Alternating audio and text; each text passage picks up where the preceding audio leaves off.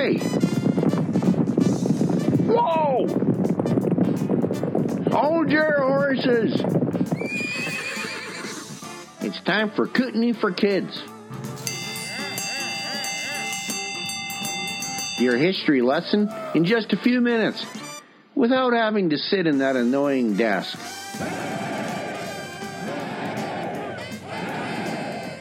Brought to you by Kootenai Brown Pioneer Village in Pincher Creek, Alberta. By your education coordinator, Ranger Gord.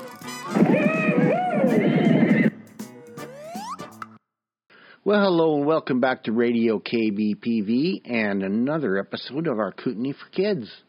Well, today we thought we'd talk about the fur trade, because I don't think we have talked about that on Kootenai for Kids yet, although we do have some podcasts that talk about our Hudson's Bay Company exhibit.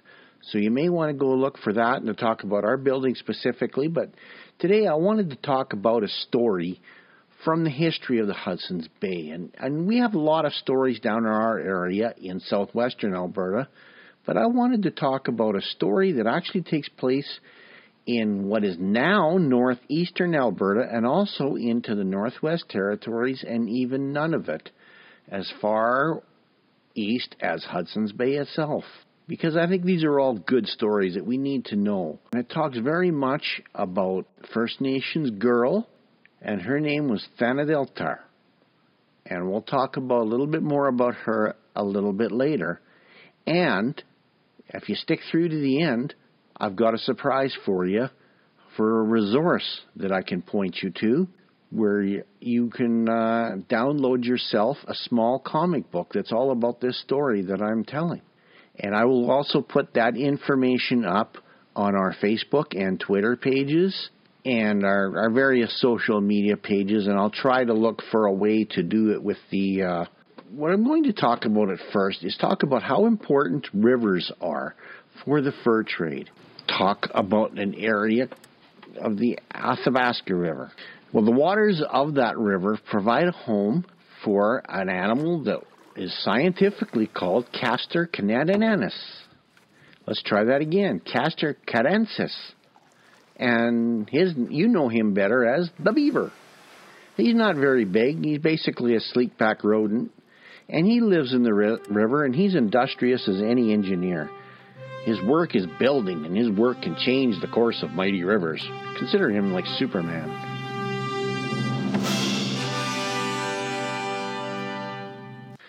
But his usefulness to the European economy led to many centuries of excursions down the waterways of North America.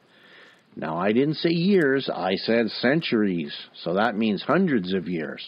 Now, the beaver's undercoat of soft hair can be made into felt, and felt can be made into hats by hat makers.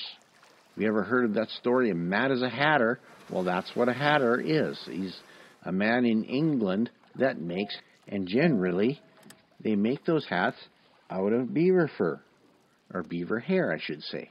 This can be a gentleman's top hat, or to be one of those tri-corner hats like you see the people in George Washington's era wearing, or it can be one of those top soldier hats like you see in at Christmas time on the top of one of those soldiers in the Nutcracker.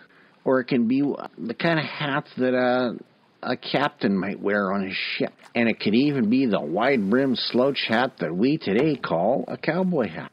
So any hat that's made out of that soft material, a lot of that in the early days came from the beaver. And thus that water rodent, he changed the course of history. Because in Europe, they really liked those hats. And that brought the Hudson's Bay Company and other fur traders into western and northern Canada. That brought out a clash of cultures as well, because the indigenous met these Europeans, and they showed the Europeans a lot of their ways and showed him the bounty of the land. Now, in return, the Europeans turned around and called these indigenous people Indians, though the Europeans clearly know that they weren't in India. But the name stuck anyway, and it kind of became a mistake for a lot of years. Now, in these days and times, at least in Canada anyway, we're trying to change that name, and we're trying to use the word Indigenous or First Nations as well. We're better off their tribal names as well, and we'll get into that a little bit later. Now, the Indigenous speak of long rivers and seas and of rich furs. As the newcomers from Europe, they build forts and form something called a company, and we know that as the Hudson's Bay Company. And as the result, we kind of got the birth of a new world with cultures risen from pieces of the old. For instance, we know of Saskatchewan, the place that is to the east of us, our sister province on the prairies. That original name is an Indigenous name that came from the Cree. And back up because it's a long one. Kisaskatchewanasipi. So in case you think Saskatchewan's hard to tell, try Kisaskatchewanasipi. Now, the English, they want these furs, but they'll just float up to the Hayes and Nelson rivers to Hudson's Bay where the forts are. And in the days of the early 16 and 1700s, the Hudson's Bay men didn't travel inland very much at all. Nor did the native trappers go to Hudson's Bay themselves. Now, eventually, over time, the Cree and Ojibwa and Chipewyan, Assiniboine, Sarcee, Blackfoot, Blood, Gros Ventre, and Mandan, they do deal with the Hudson's Bay. But until that time comes, we need somebody in the middle to do the job of taking furs to the Hudson's Bay and then bringing trade goods back. And these are enterprising Indigenous rivermen that they collect the pelts and then return with strange and wonderful items of trade, like steel traps, firearms, iron cooking pots and knives, flint fire starters, and even firearms. And that comes from the far reaches of the Big Water. It's brought from England to Hudson's Bay, unloaded at the Hudson's Bay forts. They trade for the furs there, and then the furs go back onto the ship. Big wooden ships go back to England. But what we're talking about is the homegrown traders. They're like the truck drivers of the rivers. They take the furs from the prairies and through the forests and through the long rivers. And they use, of course, a canoe. And that's a simple invention that brings about a change into history. To the Indigenous, that's the means by which foreigners first interact and meet them. To the Europeans, it brings the furs and the pelts to them. Now, who are these middlemen? These are the Cree, also known as the Nehiwa. And basically, they form a network to custom haul the beaver pelts from the upriver and then bring back the treasures from the forts at the bay. Now, tribes had been trading amongst each other for countless generations, but the introduction of new products, iron, copper, blankets, firearms, they intensify the activity inside. That means it becomes a lot busier. And they do bring things that can make the toil of native hunters, trappers, fishermen, and the women in the camps much easier. So for a century, the British rely on these middlemen of the Cree, of the Nehiwa, to begin the practice of bringing that stuff to the bay. Now, that arrangement makes the Hudson's Bay Company, unfortunately, a little bit lazy. And their board of governors, their bosses, they don't want to let their workers go upriver much. So as a result, we don't get a lot of exploration into the prairies for almost 200 years. And because it's the middlemen of the Cree that do their job. Now, the Cree do profit from that, and they become very wealthy and powerful in the fur trade. And having captured a market, the Cree don't do much to encourage the other bands to come down to the bay. And only one guy from the bay, a man named Henry Kelsey, does he ever come inland on their canoe routes. And he reports back, but the Hudson's Bay Company, they don't want to upset things. They think things are working pretty well. But at one point, it's a determined woman of the Chipewyan appears on the doorstep. And that makes one man in the Hudson's Bay Company very, very curious on just how their dependency on the Cree middlemen is affecting their affairs in faraway lands. And this takes us to the far country of the Athabasca, a great northbound river that takes the meltwaters of the Rockies to the Deschutes, the big river that we will later call the Mackenzie River. And that goes right across from where Fort McMurray and the oil sands are today, right across the Northwest Territories to the Arctic. And there are 4 bands in this area: the Slavey, or the Denicha, the Beaver, or the Deniza, the Chipewyan, also known as the Denisline, and of course the Cree themselves. Now, when the Cree middlemen bring trade muskets to the Athabasca, some of their customers use their overbearing weaponry to drive the Chipewyan from the beaver-rich waters. Now, in the spring of 1713, such an attack leads to the capture of a teenage Chipewyan girl. Her name is Thanadelter, and she is taken away as a slave to work in the Cree camps. And after a year and a half of enforced toil, Thanadelter and a companion escape from their captor's camp on the Nelson River and try to find their way home. But as they have traveled a great distance since being taken away, they decided to follow the waters east to the great building that they have heard the middlemen speak of. Now, Thanadelter's friend dies in the attempt, so she perseveres alone across the massive expanse of land called the Barrens. And finally she arrives at a camp of hunters who take her to her destination, and that is the fort called York Factory at the mouth of the Hayes River. And if you have a map of Canada, you can look and find out where the Hudson's Bay is and see where the Hayes and Nelson Rivers are. And she arrives to York Factory on November 24th, 1714.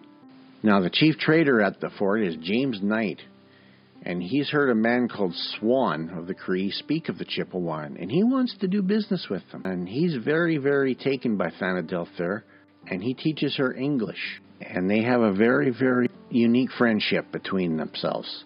And James Knight, he says, she was one of a very high spirit and of the firmest resolution that I see anybody in my days, and of courage and forecast. And long conversations ensue about her faraway home on the Mackenzie, which is going to be a rich source of peltry. Now, James Knight realizes that the Cree and the Chipewyan are going to have to end their war, and he wants to use Thanadelter to be his emissary of peace, in other words, to be his interpreter.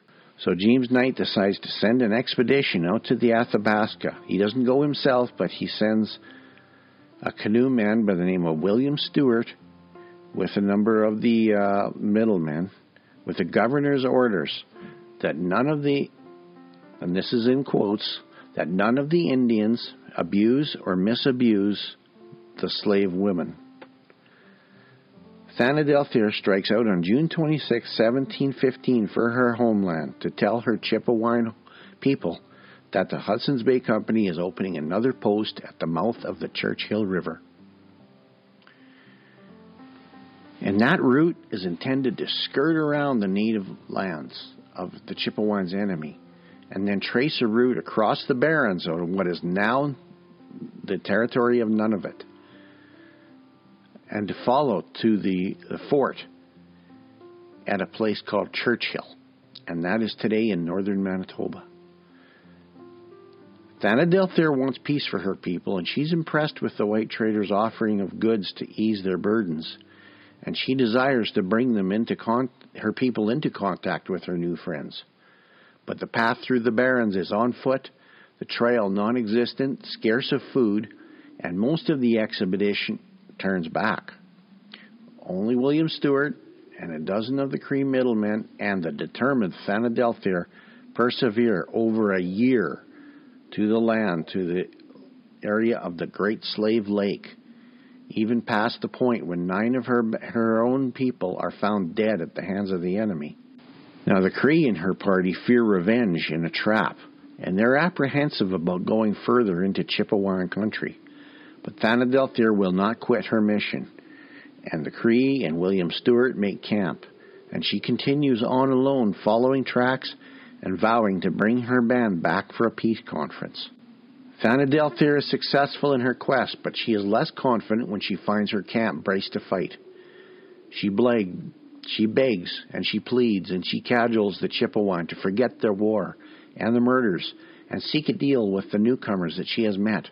And she speaks about how the Hudson's Bay Company's products will ease their life and equalized their situation with the enemy. She made them all stand in fear of her. She scolded some and forced them to peace. Now the Chipewyan are doubtful, but their curiosity is piqued by Thanadelthir's enthusiasm, and over 100 Chipewyan follow her back to William Stewart's camp, and in precisely the 10 days that she had promised. During the peace talks, Thanadelthir is much more than an interpreter, and she stands in plain view. On occasion, takes the floor, and she argues and against her own leaders. Much to her own credit, 10 Chipewyan representatives accompany the William Stewart party back to York Factory. Now, the reputation of Thanadelthir makes her a powerful woman in the opening of trade in the Athabasca country, and Europeans and Chipewyan alike seek her counsel in trade matters. James Knight talks to her about the establishment of the new Churchill post, and her stories of yellow metal that sound to Knight like either gold or copper. That excites the governor of the Hudson's Bay Company. So Thanadelthir's efforts pleased Knight very much, and he asked her to return to her people, to her homeland in the spring, and to spread the word of the Hudson's Bay Company and the new post at Churchill. But that winter of 1716 and 1717 is very hard on the emissary. And unfortunately, Thanadelthir, she falls victim to disease. And she passes away on February 5th, 1717. And she's less than 20 years old. Governor James Knight, in a rare moment of sentimentality, displays grief for his interpreter and his guide and his consultant, negotiator, and his friend. And he said, "I am almost ready to break my heart." So that's the story of Thanadelthir. But when we decided to rebuild the Hudson's Bay Company post in Kootenai Brown Pioneer Village, a lot of people knew about this. And a friend of mine that actually lives in northern Alberta, and he's a very good old friend of mine, he mailed me something that I had at one time, and I had lost it. And it was a comic book. And it was published by the Hudson's Bay Company in the year 2008. And it's called Tales from the Bay. Now, as far as I know, it says issue number 1, but upon doing a little research, unfortunately, the Hudson's Bay Company only published one issue of this. It's got 3 stories in it. And the main one in here is the story of Thanadelthir. Now, I'm holding in my hands a hard copy of the comic book, and unfortunately, I don't know where to get more. But there is a way for you at home, even today as you listen to this, you can look that up and you can read this comic book for yourself online. And I'm going to post this link to this comic book along with the listing for the show notes for this on Podbean and on Apple Podcasts. But I'll give it to you right now. It's www.hbcheritage.home. And once you go to that, there is a heading that says Classroom, and you go down and you'll see a lot of things that you might be interested in. There's coloring pages that you can get, and videos and posters and all sorts of things. And I'm still trying to find the link for this comic book. Don't worry, like I said, I will publish this. Oh, here it is, Tales from the Bay. It basically is you go classroom/e/books/Tales from the Bay. So it's under the ebooks heading in there. Like I said, I will put all of these links into all of the public things that I do. But now that we have heard that story, I'm going to go through a little bit of this.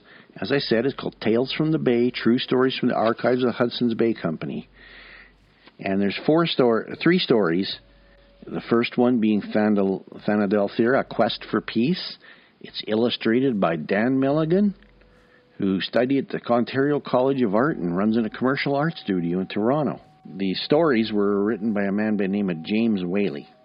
We see on what we call the splash page, or page number 3, a indigenous elder. He says, "Listen, young ones, and hear the tale of Fanadilthir, a young woman who was guided to making peace between the Cree and Chippewa by her vision quest." And the young one in front of the elder says, "Grandfather, what is a vision quest?" And the grandfather answers, "It is a time when a young Chippewan thinks and listens to the spirits. Young people approaching maturity undertake a vision quest, hoping the spirits will reveal their life's purpose." And some of you may have heard of that sort of thing from the Piikani as well, from our Piikani neighbors. Tell us more of Fanadilthir.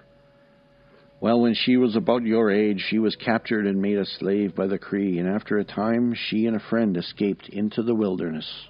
And as we turn to page 4, we see a number of people going through the snow, where they searched for months for their people. Winter set in, and the cold and hunger claimed her companion. "Can't go on, too cold." And this young woman, as we learn, is Fanadilthir. And her will to survive is strong. Wait, tracks, fresh tracks. Traders? Please help me. It's a woman, a Chippewan woman. What the? She looks near death. And there's 3 European traders around a campfire, and they put her on what we would call a travois. You might also know it as a stretcher.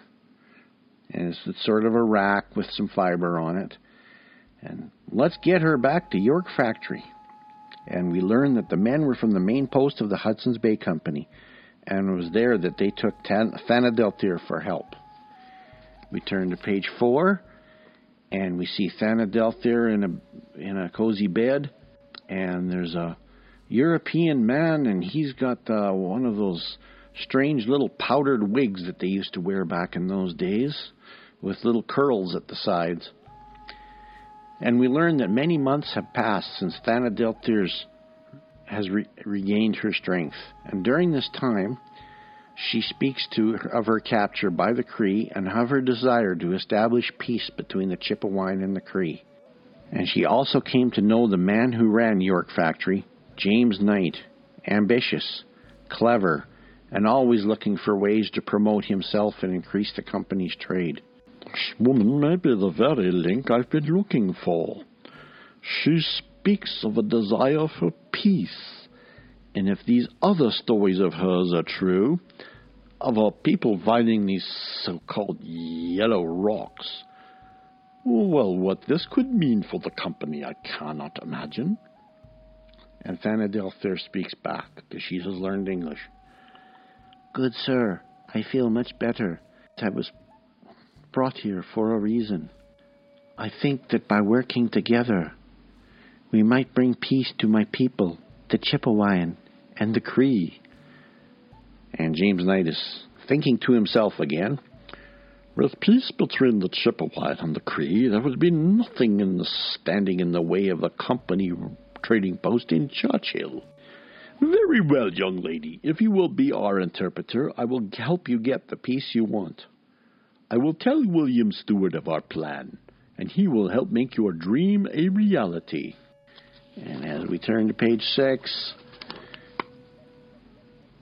we see William Stewart gathering together an expedition. And Stewart worked hard during the long winter nights to plan the difficult journey. And on June 27, 1715, they left York Factory. 150 Cree who traded with the company went with them. And though she was once a slave to the Cree, she put aside her feelings. She was determined to bring peace to her people and fulfill her obligations to the spirit world.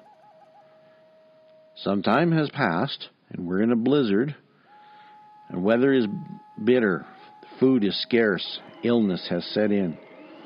And despite the icy cold, we see William Stewart in a tent by a candle, and he's writing. "We are now in the 3rd month of our trip, and the food is running out. I fear what steps we will be forced to take to survive." It is said that they had little choice but to feed on their own dogs. And Fanadilthir, though, she's making a soup over the fire. And she goes, "This thin soup of melted snow and moss is hardly a meal, but it will have to do." With a heavy heart, Thanadelthir makes a painful decision. Now we must follow in the ways of my people and form smaller groups, and in this way some of us might survive. Go, my brothers, head back to York Factory, while we go on with our mission, and may the Great Spirit be with us all. And then something is surprising her. What is this? I don't know, Thanadelthir. I'm going to have to turn to page 8 to find out. And we turn the corner and yikes. There are people lying on the ground with arrows in their back. These are my people, Chipewyan, victims of the very conflict we're trying to end. I am certain now that the need for peace has never been greater. Well, seizing the moment, she persuaded the Cree and William Stewart to stay behind. Prepare a camp and build it well, for my people will surely want revenge. It is clear that I must continue my mission alone and find my people. Be strong, I shall return.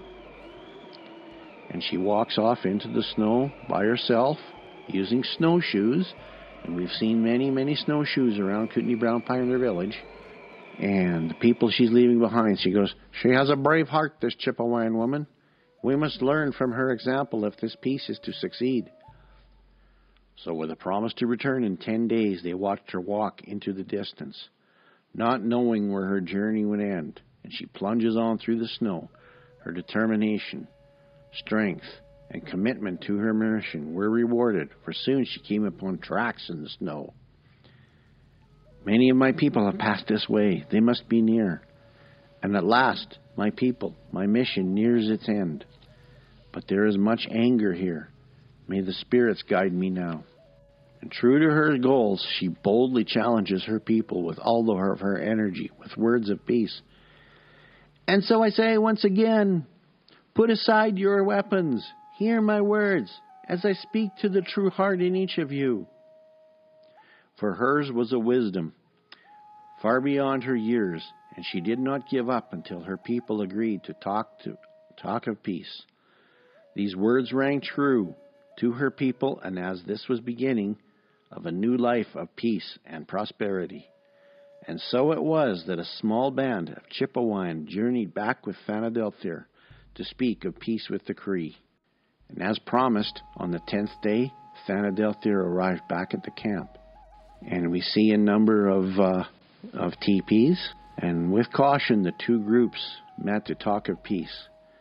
And they are sitting around a council fire, and one of them says, "Again, we must agree to forgive the past and live in the present and in peace." And a peace pipe is offered to all when once lit and was passed around. And so ended Thanadelthir's mission for peace. Now I'm just going to jump in here as Ranger Gord, the historian, and with apologies to Mr. Whaley, the writer. The proper name for the peace pipe is actually medicine pipe, and of course each band has their own indigenous names for that, but medicine pipe is a much more accurate name than peace pipe. And as we end the last of our pages here, the elder is that we had at the beginning of the story. This elder is sending the young men away out of his teepee, and he says, "So do not forget her name, young ones, for you as well can do many great things in your lives with hard work and dedication." And we learn that Thanadelthir died 2 years later on February 15th, 1717. And though her life was short, she accomplished what many cannot. In a longer life, her spirit lives on. And the story actually ends with a map. And it tells you where Lake Athabasca is. And that, of course, is the lake that is on the border of both Alberta and Saskatchewan in the very northern part. And it shows you where Great Slave Lake is, and it shows you where the community of Coppermine is at the Arctic Circle, and then it also shows you where Churchill and York Factory are in what is now Manitoba. So imagine this. Manitoba, Saskatchewan, Alberta, Northwest Territories, and Nunavut. This story crosses 3 provinces and 2 territories. So I'm going to just end that today with that story. And as I said, I'm going to find a way to post this online, this comic book itself online, and the story of Thanadelthir. And I'm going to leave it there for the end of Kootenai for Kids today. And I hope everybody is doing well through our isolation and our social distancing. And I hope you're listening to your teachers and your parents, washing your hands a lot. And hopefully this thing will be over and we'll all meet again at Kootenai Brown Pioneer Village. Bye. Well, that's all for now, folks. Tune in again for more stories from Kootenai for Kids. You'll find us on your favorite podcatcher or set your interwebs on kootenaibrown.ca.